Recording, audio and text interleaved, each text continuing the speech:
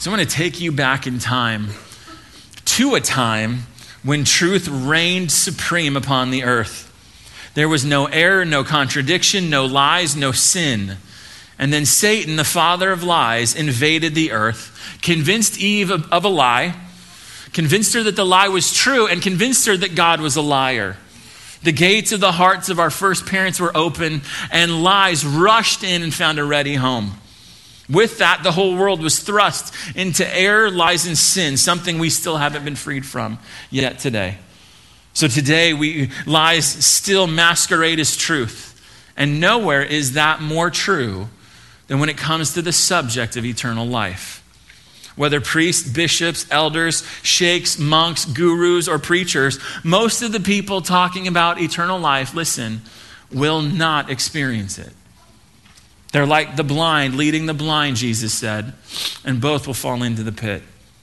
And that's because they trap people in error. They chain people to superstition. They bind people to the idea that through your good works, you can make yourself acceptable to God, or maybe even reach godhood. All of which is a lie when it comes to eternal life. Because of this, confusion about eternal life now reigns upon our earth. That's because lies about it have multiplied exponentially, leaving us to cry out, is there anywhere where the truth about eternal life can be found? Is there anywhere where we can find a message, even a statement that says, here is the truth about eternal life? Well, there is, and it is in our passage this morning. So turn to Titus chapter 1. Titus chapter 1. In verses 2 and 3, we're going to witness God's truth that establishes the certainty of eternal life. I want to see God's truth establish the certainty of eternal life. As you look at the text, notice verse 1, Paul is a servant, he's a slave, and he's an apostle. And that apostle is a ministry. He's ministering to people, one, to see them saved, and two, so that they will grow doctrinally and grow devotionally. That's what we saw last week. This ministry, this message is something, verse 3, that was entrusted to him. That word conveys the concept of like leaving your children with someone. You're entrusting them. This refers to something valuable that was placed in his care. And the thing that was valuable that was placed in his care was the ministry of preaching the gospel. That ministry is valuable and worthy of protection. Notice his call to preach, verse 3, was given to him by a command of God. This was given to him. This wasn't something he sought after. This is something that God, by command, put on his life. The Bible only uses the language of calling when it comes to a task for this task, the ministry of preaching the gospel. It was a calling that Paul never got over. He never got to the point where he's like, okay, like this is, okay, I got it. Where you trace his life from the early chapters of Acts, or the middle chapters of Acts, all the way through 2 Timothy, and he is still, at the end of his life, 30 years a Christian, still amazed that God would use him for ministry. This ministry came with a deep sense of divine authority, that God would take this arch enemy and make him an apostle and a preacher and a teacher of the truth. But listen, God made him that. He says, woe to me if I don't preach the gospel, because this came by a command from God. He received, verse 3, a personal command to preach, notice, from God our Savior. For the one whose salvation belongs to, like we saw in Jonah 2:9. God planned salvation, he executed it, and he applies it to people. He's God our Savior because he is a God who is not reluctant to save. We might think of God as whatever with you, all that stuff you do, arms crossed, I'm only going to save, this or that. Like, I'm really not interested. No, he is eager to save, happy to save, ready, willing, and able to save. And when he does save a person, that person has, verse 2, the hope of eternal life. This is what faith, knowledge, truth, godliness in verse 1, this is what they're all built on, the hope of eternal life. This is what Christian ministry is based on, the hope of eternal life. Without the hope of eternal life, there's no need for faith, no need for knowledge, no need for truth, no need for godliness, and certainly no need for the Christian ministry. That word hope is not what people feel when they buy a lottery ticket. It's not what people feel just before their team plays in a big game. Hope has nothing to do with wishing in the Bible. Biblical hope goes beyond wishing to confidence, to expectation, and even beyond expectation to certainty. Hope is the certainty that something good is going to happen. Not because of us, not because the focus is on us, because we've done good, and so God owes us good. No, it's not that at all. Hope is the expectation of something good because God is good, and because God promises good to his children. And the good being spoken of here in this text, the good that is hoped for, notice, the good that is certain is eternal life. That is the life of God in the soul of a person. That is life that lasts forever. That is life that is indestructible. That is life that goes on forever. It is life that is unlike any life that you and I experience in this life. And what our passage does is it gives us three reasons that establish the certainty of eternal life. Eternal life is a certain reality. No lies, no confusion, no error. And because it is certain, it is a certainty you can have. When you take the truths of this text and you seek to appropriate them into your own heart and think about yourself and about salvation in light of what this text says. Now, we're going to do that. But I need to warn you, the truths in these two verses are going to stretch you. For some of you, these truths will blow your mind. Some weeks, the truths are just right there on the top of the text, but other times, they're not on the surface and we need to roll up our sleeves. So I'm ready, Are you? We need to dig in for a bit on this because this week, we're going to go a little deep, but we can handle this, right? We can do that, right? It's okay to be stretched at church, isn't it? It's okay to hear things that are hard to grasp, that we may not have ever heard before, as long as those things are in God's word, right? That's okay? Okay, so let's jump into this. Let's take a look at this. The first reason God gives through Paul as to why eternal life is certain is found there in verse 2. And the hope of eternal life, which God, who never lies, promised before the ages began. I want you to focus in on those two words. God never lies.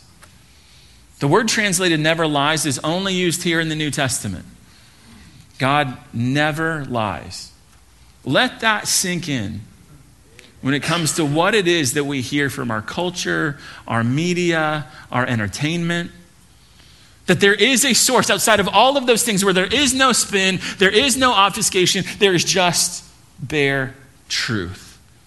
And that source is God. What God says and does is reliable because the foundation of all of his promises are built on the fact that he is an unlying, undeceiving, unperjuring himself God. With him, there's no double life. He doesn't have two faces. He's not hiding anything. He is who he is and does what he says because he never lies.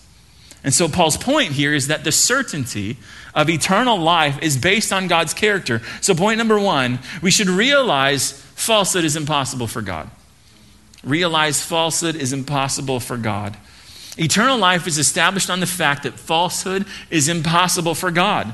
And it will be established for you personally when you take that truth into your mind and you let it impact the way you think about salvation. Falsehood, whether intended or unintended, is impossible for God. He doesn't make mistakes, lie, mislead, or contradict himself.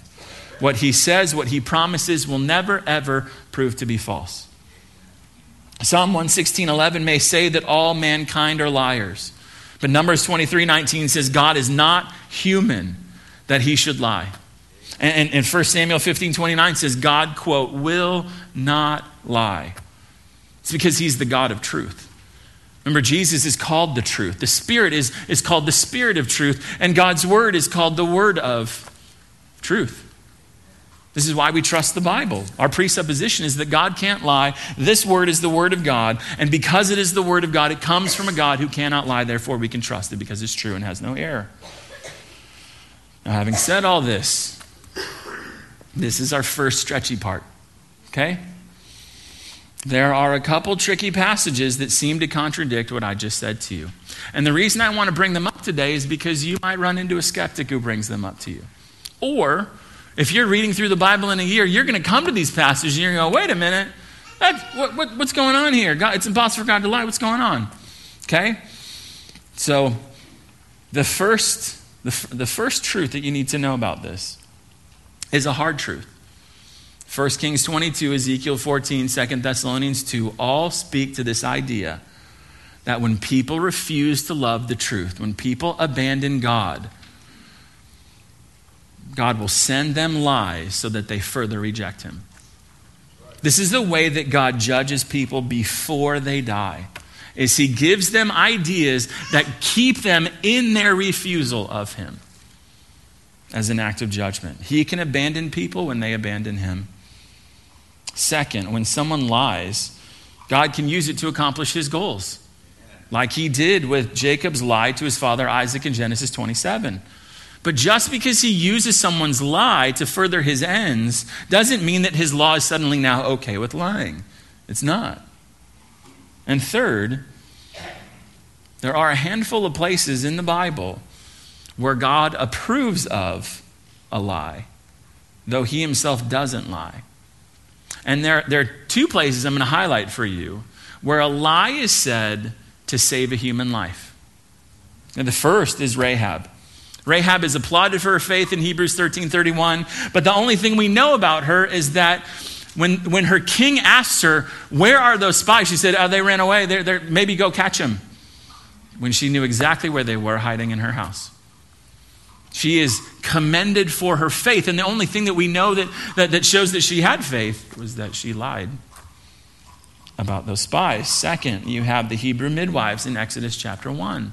Do you remember that story? Exodus 1, Pharaoh wants all the male children of the Hebrews killed, and so he says to the Hebrew midwives, hey, when they give birth, if they're a male, I want you to kill it. But it says in Exodus 1:17, 1:21, that they feared God, and as a result of fearing God, they disobeyed Pharaoh and lied to him. Lied to him about the baby. Oh, they give birth too quickly, and we can't get there in time.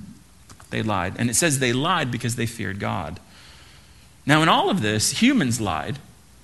God took what was evil and used it for good, but in all of this, God never lied. He can't lie. He is the truth. He's the source of truth. Everything he says and does is true. And because he's truthful, you can trust him. You can trust him about eternal life, and you can trust him about everything else that's going on in your life, because he can't lie. Some here will be uncomfortable with this idea that God can't do something. So this is the second part of our message that's a little stretchy part. Okay? Listen, there are things that God cannot do. It's not because he doesn't have the power to do it. He's almighty. He has all power. There are things he cannot do because God is limited by one and only one thing. You know what that is? It's limited by himself. What do I mean by that? God, it says, 2 Timothy 2:13, cannot deny himself, which means that he cannot act in ways that are contrary to his nature. So, for instance, God cannot change because he's unchanging, as we saw in Jonah. He cannot sin because he's holy. He cannot do evil because he is good. God cannot die or cease to exist because he's eternal. God can't cough or trip and fall because he doesn't have a body. Right? He is spirit. God cannot learn because he knows everything, right? So there are all kinds of ways that God is limited, that God can't do things, but all of those things are not limitations on God. Those are all expressions of his perfections. Paul's point, though, in verse 2 is this. The hope of eternal life is not wishful thinking. It is certain, guaranteed, assured. Eternal life is unquestionable, definite, indisputable. Why? Because eternal life is not based on the words of a con man or on promises of a liar trying to trick you with no intention of giving what he promised. Eternal life is certain because God is absolutely trustworthy. His character is unchanging and utterly truthful. So that assures us that salvation is certain. That's Paul's argument. Now, point number 1 simply restates Hebrews 6:18, which says, quote, it is impossible for God to lie, end quote. So let me ask you, because you are going to face moments if you're not facing them now, when you're going to know information that's true about God, but in that moment is the fact that your feelings or your experience may be telling you something different. Do you hold on to the truth that God cannot change in those moments? Or do you let those experiences and let those feelings run you? It's like, I got to doubt, what's going on, God? Like, where'd you go? God never changes. And that truth, according to Hebrews 6, is a strong encouragement, can be, when it comes to our salvation. See, saints for centuries have done this. They've read their Bibles and they've highlighted, they've circled, they've done whatever to promises in the Bible. And what happens when their life is out of control or their thoughts are out of control, what they do is they go back to those promises. And they hold on to those promises, even white-knuckling those promises if they have to. But they do that and they can trust what they have here as promises from God. Why? Because even though their circumstances change and their feelings change, God never, ever changes. Because of that, we have hope. We have what Hebrews calls an anchor for our souls. Now, I'm not talking about false assurance. Are there promises that you hold on to when that inner lawyer inside you is like, you're not saved, you can't trust God, God can't be trusted? I'm not talking about false assurance like people who claim Christ but live like the devil or deny some central core biblical truths like the deity of Jesus or salvation by grace and faith and not apart from works. I'm not talking about that. No one should have assurance of eternal life who's like that. See 1 John. What I'm saying is there isn't even a hint of a shadow of a corner of a lie in anything that God has ever thought, done, or said. So do you trust his promise of eternal life? For some, I'm asking you that knowing that you haven't given your life to him yet. Yes, God is completely trustworthy in his word. He promises eternal life, but I haven't done that yet. Well, do it now. Do it today. There's no reason for you not to. You trust it. You trust what he's saying. So give your life to him. And Christian, if you confess your sins, does he not say that he will forgive you of all of your sins? Cleanse you of all unrighteousness? Christian, do you live like that promise can be trusted? If God's promises are not kept, listen, God is a liar. But he is not a liar. And so we can have hope. We can have certainty. In moments, we may need to hold fast, like I said, white-knuckling on these promises. But we can do that and have assurance that eternal life is certain when we do, because God does not ever lie. I'll turn back to Titus chapter 1. Well, we're already there. The hope of eternal life has a second reason it is certain. Look back at verse 2. In hope of eternal life, which God, who never lies, promised before the ages began. Notice, God promised eternal life when? Before the ages began. What does that mean? That phrase means this: before time began. In a time before time. In eternity past. Well, time began at creation, but again, look at the text. What happened before creation? God promised eternal life. But there were no people before creation, right? So who did God make this promise of eternal life to? Who received that promise of eternal life? No one was before creation who didn't already have eternal life, right? Who is he making this promise to? Two passages I want you to look at in order to answer these questions. We want to let the Bible interpret the Bible. So we've got this question, right? Who is God making this promise to before the ages began? First place I want you to look is 2 Timothy chapter 1. 2 Timothy chapter 1. You're like, where's 2 Timothy? It's one book to the left. 2 Timothy chapter 1, page 1097 in those blue Bibles. 2 Timothy chapter 1, Paul's writing to Timothy. Timothy is scared because persecution is hitting Christians, and he's being tempted to kind of run from the persecution rather than face it and be faithful in preaching the gospel. And so 2 Timothy chapter 1, look at verse 8. Paul says to him, do not be ashamed of the testimony about our Lord. Don't be ashamed of the gospel, and don't be ashamed of me, his prisoner. But here's how you're not ashamed of the gospel. You share in the suffering. Share in suffering for the gospel by the power of God. Now, Paul's going to build off that last word in verse 8. Look at verse 9. Before we do that, though, this is our third stretchy part, okay? You may have come to church your whole life and never heard what I'm about to tell you. So please, if that's you, please be patient, and let's let the Bible speak for itself, okay? Notice, verse 9. God, who saved us and called us, so God saved us and God called us to a holy calling, not because of our works, but because of his own purpose and grace, which he gave us in Christ Jesus when we believed. Is that what your Bible says? What does it say? Gave us to Christ Jesus before the ages began. Same phrase as Titus 1:2. So let's take a step back for a minute. Before time began, Christians are the object, notice, of God's saving, God's calling, God's purpose, and God's grace. Titus 1:2 tells us what that purpose and grace was. It was eternal life. We still haven't answered the question yet. Who is it that God is promising? We just answered the question when. We just got some support for when, before the ages began. But now we need to see who he made the promise to. And to do that, turn to John 17. John 17, page 1001 in those blue Bibles. John 17, as you may know, John 17 is Jesus' prayer right before the cross. He is about to die, and so the things that are most important are bubbling up to the surface, and he's praying about these things. John 17, starting in verse 1. I want you to see not just what is on his mind, but I want you to see who is on his mind just hours before his trial, his torture, and his execution. Chapter 17, verse 1.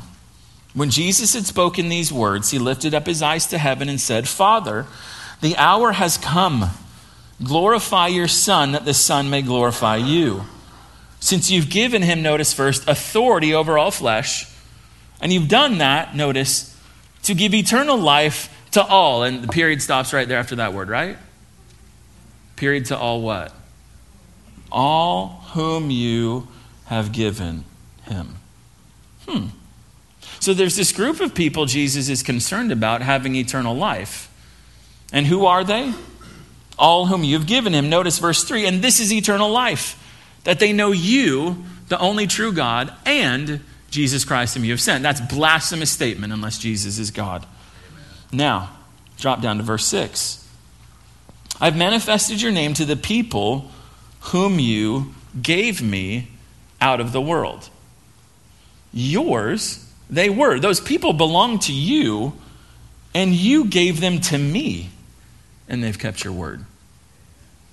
There they are again, this people group, this group of people that the Father, it says that he owned these people, but that he gave these people to the Son. In fact, Jesus prays for them exclusively. Look at verse 9. I am praying for them.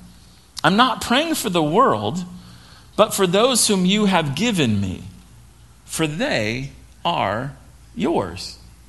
They're yours. You gave them to me. One more passage. What is Jesus' ultimate desire for this group of people? Look at verse 24. He tells us plainly, Father, I desire that they also, who? Whom you have given me, may be with me where I am. They're not there now, but I want them to be with me. And I want them to be with me, notice, so that they will see my glory that you have given me because you loved me before the foundation of the world. Verse 6, God gave. Verses 2, 9, and 24, God has given. Both of those words are past tense. So when in the past did God, the Father, give a group of people to Jesus? I think 2 Timothy 1:9 and Titus 1:2 tells us when. Before the ages began. So back to Titus chapter 1. So the promise that Paul is talking about in verse 2 wasn't made to people because there were no people before the ages began. But the Father made the promise of eternal life to the Son about people because he would give him these people that the Father would give the Son who would have eternal life. So before creation, God promised the Son of people who have eternal life, who would know, love, and serve Jesus both now and into eternity. So the certainty of eternal life, here's Paul's point, it's established because God made a promise to the Son. So as a result, we should all, point number 2, marvel that eternal life was guaranteed before creation. If you are saved, your eternal life was guaranteed before creation. The Father made a promise about eternal life to the Son in eternity past. It was a promise made about people having eternal life, listen, before any of those people existed. Since the promise was made about people before they existed, since the promise was made by the Father who cannot lie, since it was made to the Son who is the truth, that can only mean one thing. Eternal life is guaranteed. Think about it. The eternal life we enjoy is a promise made from the Father to the Son that we get to benefit from, 2 Timothy 1:9, not because of our works, but because of his purpose and his grace. Because he wanted eternal life for those who didn't deserve it. So picture it this way. God includes you in a gift of love that he gives his Son. Jesus then reciprocates that love by dying to secure your salvation. Think, is there any way to fathom the grace of this text, that this text ushers us into the throne room of God before creation, where there is an inner Trinitarian conversation, where God the Father promises to God the Son this eternal life for those that he's going to give him? I mean, this is something that is so incredibly wonderful that really, if we think about it and try to appropriate it for ourselves, we just stand in utter, just reverent silence and just amazement, awe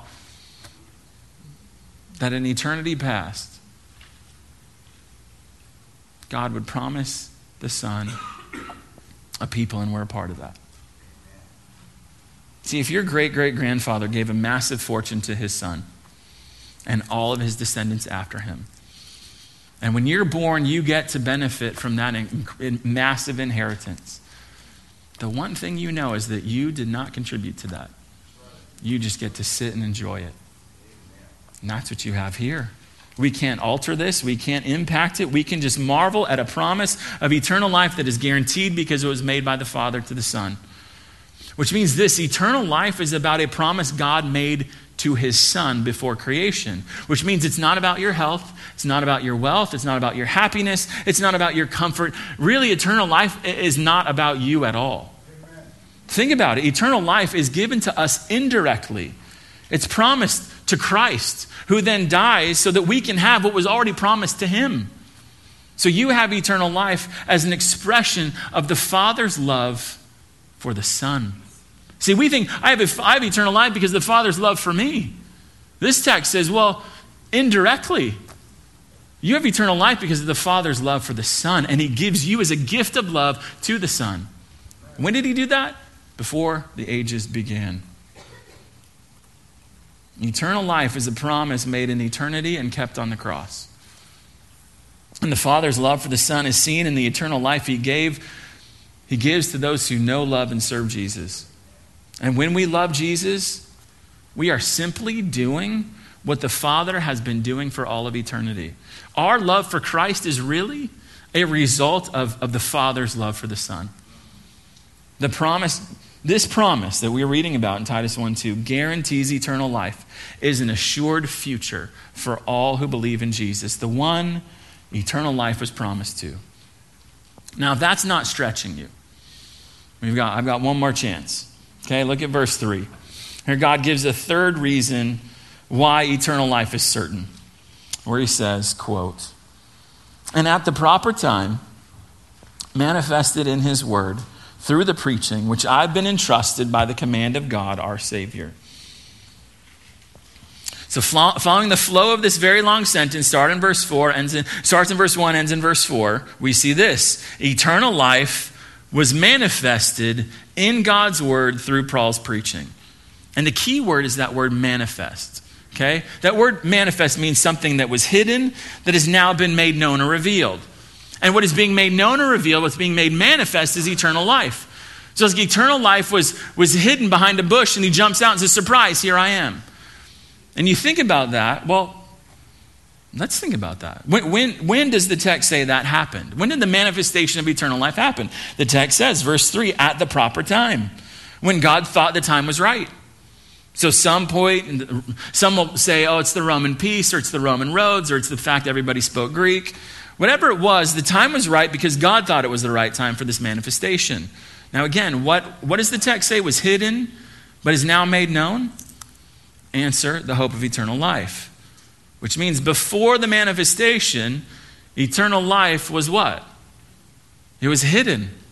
It was hidden in an eternal conversation between the Father and the Son. But this eternal life was made known, manifested in, notice, God's word through the preaching of the apostles, which one of them was Paul. So the certainty of eternal life, Paul is saying, is established by the fact that this message of salvation didn't stay hidden. This promise of salvation didn't stay hidden in eternity past, but the promise was fulfilled. And that promise, that fulfillment, was revealed to the apostles. They then proclaimed the message. This message is called the gospel, the message about eternal life. And we have that message perfectly preserved for us in the New Testament. And if all that's true, and I think it is, then point number 3, you should admit eternal life is hidden without the gospel. Eternal life is hidden without the gospel. It is hidden until it is manifested in the word, the gospel. God makes eternal life known to people, and they experience it through the preaching of the gospel. Without the gospel, eternal life remains veiled, hidden. The promise he made to the Son fulfills. And then that word about that fulfillment, Jesus' death and resurrection, is given to the apostles. The apostles preach that message. People hear it, believe it, and receive eternal life. Romans 10:17 says faith comes from hearing, and hearing the word about Christ. So that's why we do what we do here. We simply preach the word because, one, people receive faith. They are saved through the preaching of God's word. And if you're a Christian, you need more faith to trust God in your daily life. So we grow in faith through the preaching of God's word. But this text right here, with that word manifest, means that eternal life is pictured as a vast, inestimable treasure. And the gospel is the only map that takes you to it. Now here's the fourth and final stretchy part of the message today. Apart from the gospel, nobody is saved.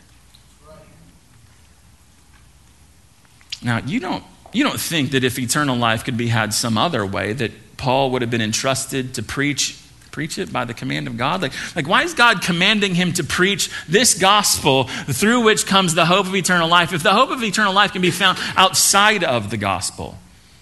How can people who've never heard the gospel already be saved if it is hidden and only, as we see in the text, made manifest through the preaching of the gospel? How can people believe in eternal life that's hidden without the gospel? If people have eternal life without the gospel being the good news about Jesus' death and resurrection, then why did Jesus go through all of that? If people are saved already. Wouldn't missionaries be the most evil people in all of history? If all those people who've never heard the gospel are already saved, but we send missionaries to those people and they hear the gospel and reject it and now they're lost?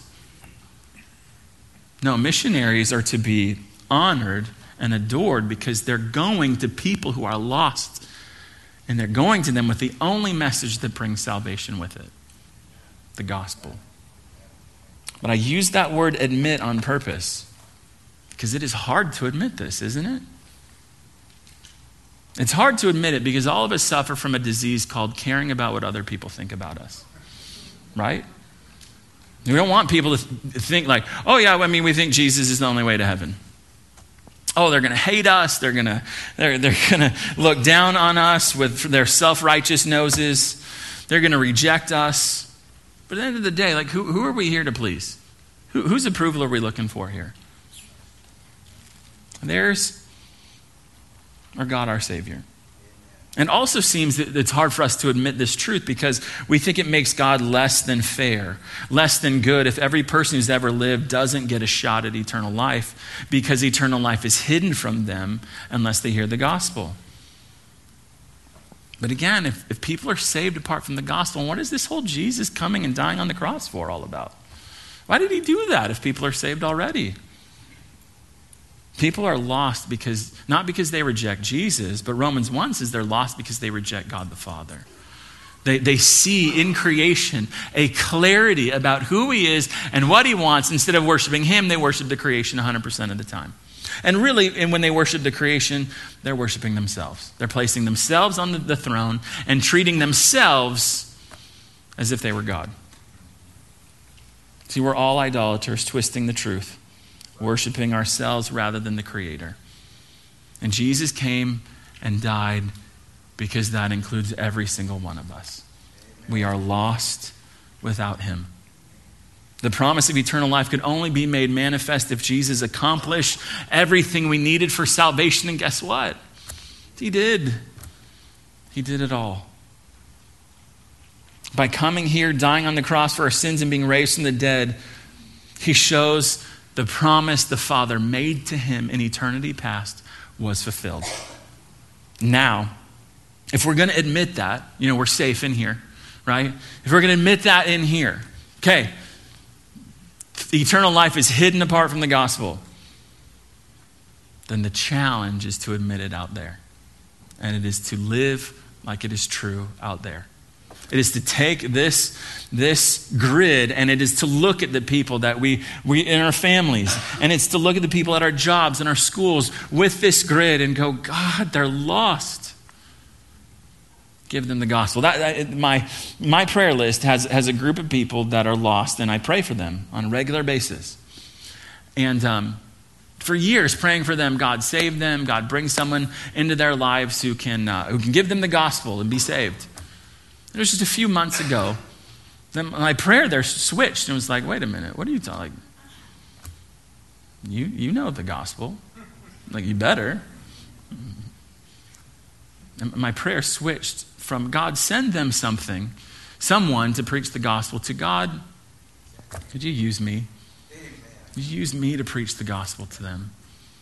What incredible joy for you to use me to save them. Give me those opportunities, please.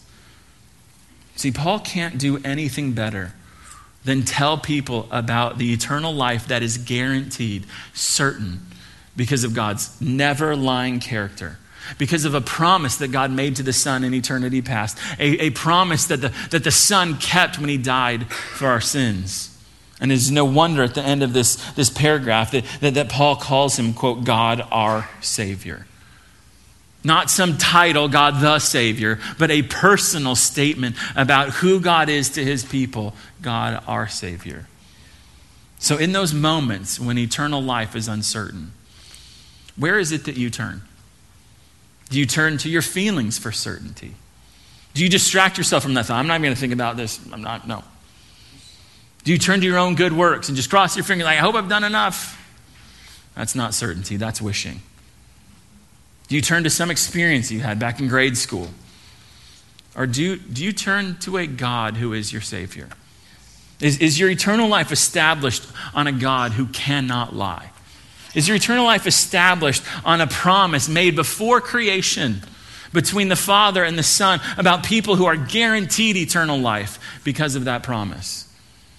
And do you turn to a message of good news that your sins are forgiven and you have eternal life, both in this life, you have it now, and will have it at death or when Jesus returns, because you are trusting in Jesus to save you.